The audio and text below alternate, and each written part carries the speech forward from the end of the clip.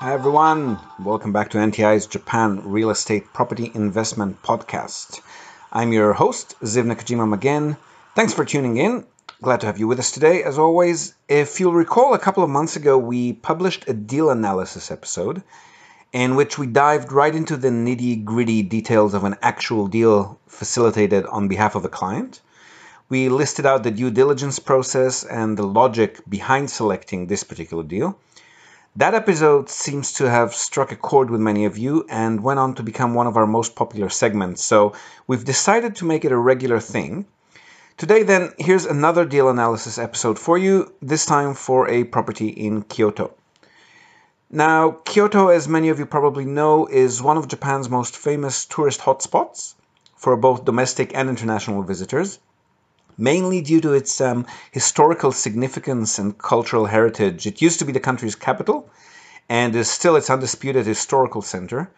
Aside from the old imperial palace and gardens, Kyoto has no less than 16 other UNESCO World Heritage sites, including 20% of Japan's official national treasures, places like temples, shrines, gardens, the world-famous Philosopher's Walk, which runs along one of the city's main rivers and features heaps of tea houses, museums, and meditation spots, the Gyeong Geisha Quarter, the Golden Pagoda, many, many more. Numbers-wise, Kyoto is also quite significant. Just under 1.5 million people, so medium-sized population, but a major economic center. Main industries there are IT, electronics, and of course tourism. So normally it would be quite low on yields and high on purchase price. However, as opposed to Tokyo and Osaka, Kyoto does sometimes offer attractive deals, and we were fortunate enough to locate a motivated seller with a studio unit who agreed to sell at 3.7 million Japanese yen, which is about 34,000 US dollars. Fantastic location in the heart of the city on the banks of the Kamogawa River, its main waterway, and yielding close to 10% net pre-tax per annum. So spectacular yield for any location, let alone Kyoto. The size of the unit was 15.25 square meters, so again, quite small. It also came with a balcony, like most apartments in Japan. This particular balcony actually faces east, which provides for excellent sunlight. Tenanted with a pensioner in his 60s, living there for 5 years at the time of purchase.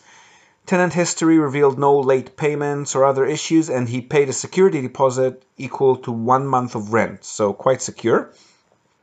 In these cases, though, with an aged tenant, it's always a good idea to expand the insurance policy to include a potential death in the unit. Just being realistic considering the tenant's age. These policy expansions are very cheap. They cost about 1,500 Japanese yen per year, so just under $15 extra.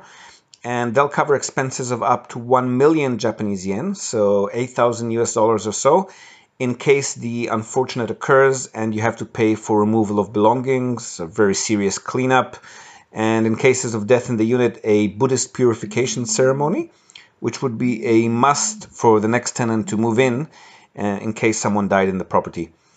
That policy will also cover you for any loss of rent during the cleanup and renovation period, as well as associated costs.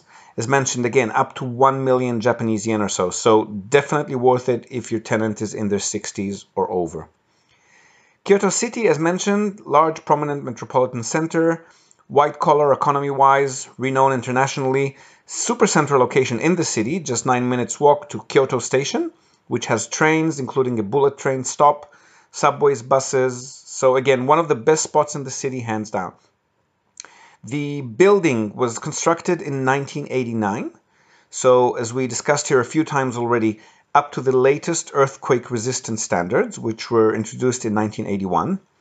The developer Asahi Plaza is one of the bigger, more well-known nationwide developers, and they take great pride in well-maintained, well-populated buildings.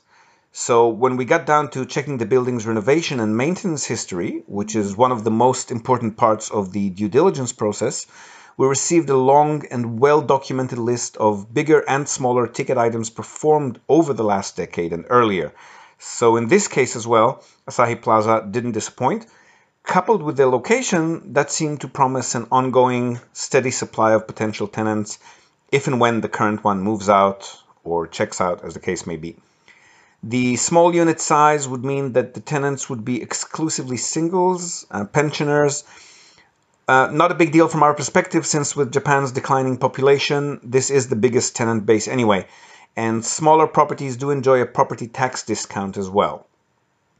Single younger tenants do make for shorter tenancies on average, since they tend to get promoted, relocated, get married, and so on. But they're also far easier to find when you need to repopulate a property, so shorter vacancies as well. On average, they tend to stay in a property between 4 to 5 years in Japan, but that's just statistically, of course. You could end up with a 1 or 2 year tenant or a 15, 20-year tenant, just luck of the draw, really. The building's reserve fund pool had a fairly low amount of cash in it compared with the number of units in the building, but considering the extensive renovation history, that stood to reason and didn't seem to be a high risk of any major items being required in the immediate future, as the roof, the elevators, the exterior, which are the most expensive items, were all done in the last decade again. Monthly maintenance and reserve fund fees have already been raised in 2009, so little chances of that happening again in the near future as well. And there was another large renovation scheduled for the year after purchase. So again, well-maintained building, which also tends to attract more and better tenants.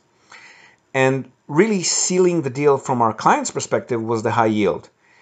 Again, not only is that money in the bank, of course, but it also gives us maneuvering room in case building fees go up or rents go down slightly between tenants, because the property might slide down from 10 to 7 or 8% net pre-tax. Still a very comfortable yield margin, and one that's easy to sell the property with should the owner lean that way at any point in time. Lastly, just as an added bonus, Kyoto does tend to gain in price whenever the economy does well in Japan, which is definitely not a given considering the last couple of decades leading into 2012 when the market bottomed out last. But if and when growth does occur, Kyoto does stand to benefit, not as sharply or as high as Tokyo, Osaka, or Fukuoka, which are always the top performers, but not far behind them as well. So again, pretty much a no-brainer as far as our clients are concerned in most cases. For this particular client, middle-aged professional couple from Singapore, this was the first purchase, and they've been quite happy with it ever since. The low price may be surprising to some of you, but again, as discussed here time and time again, 30, 40, and even 20,000 US dollars for a studio or one-bedroom apartment in Japan isn't rare, even in some of the bigger and more prominent cities, as long as you stick to smaller units in older buildings, which are the highest yielding ones in any case, as far as monthly rental income is concerned. The Japanese love everything to be new and shiny, so older properties tend to be a lot cheaper. And since space is in very high demand in larger cities here, which tend to be overpopulated in most cases, smaller spaces do tend to be a lot cheaper as well. Okay, that's it from us today. We hope you found this content to be of interest. Please feel free to share it with anyone who may feel the same way. Do subscribe to our podcast if you haven't done so already. And we'd really appreciate if you could also take a moment to leave us a comment or give us a rating in the iTunes App Store, the Google Play Store, or wherever you may have found us. And until next time, as always, happy investing.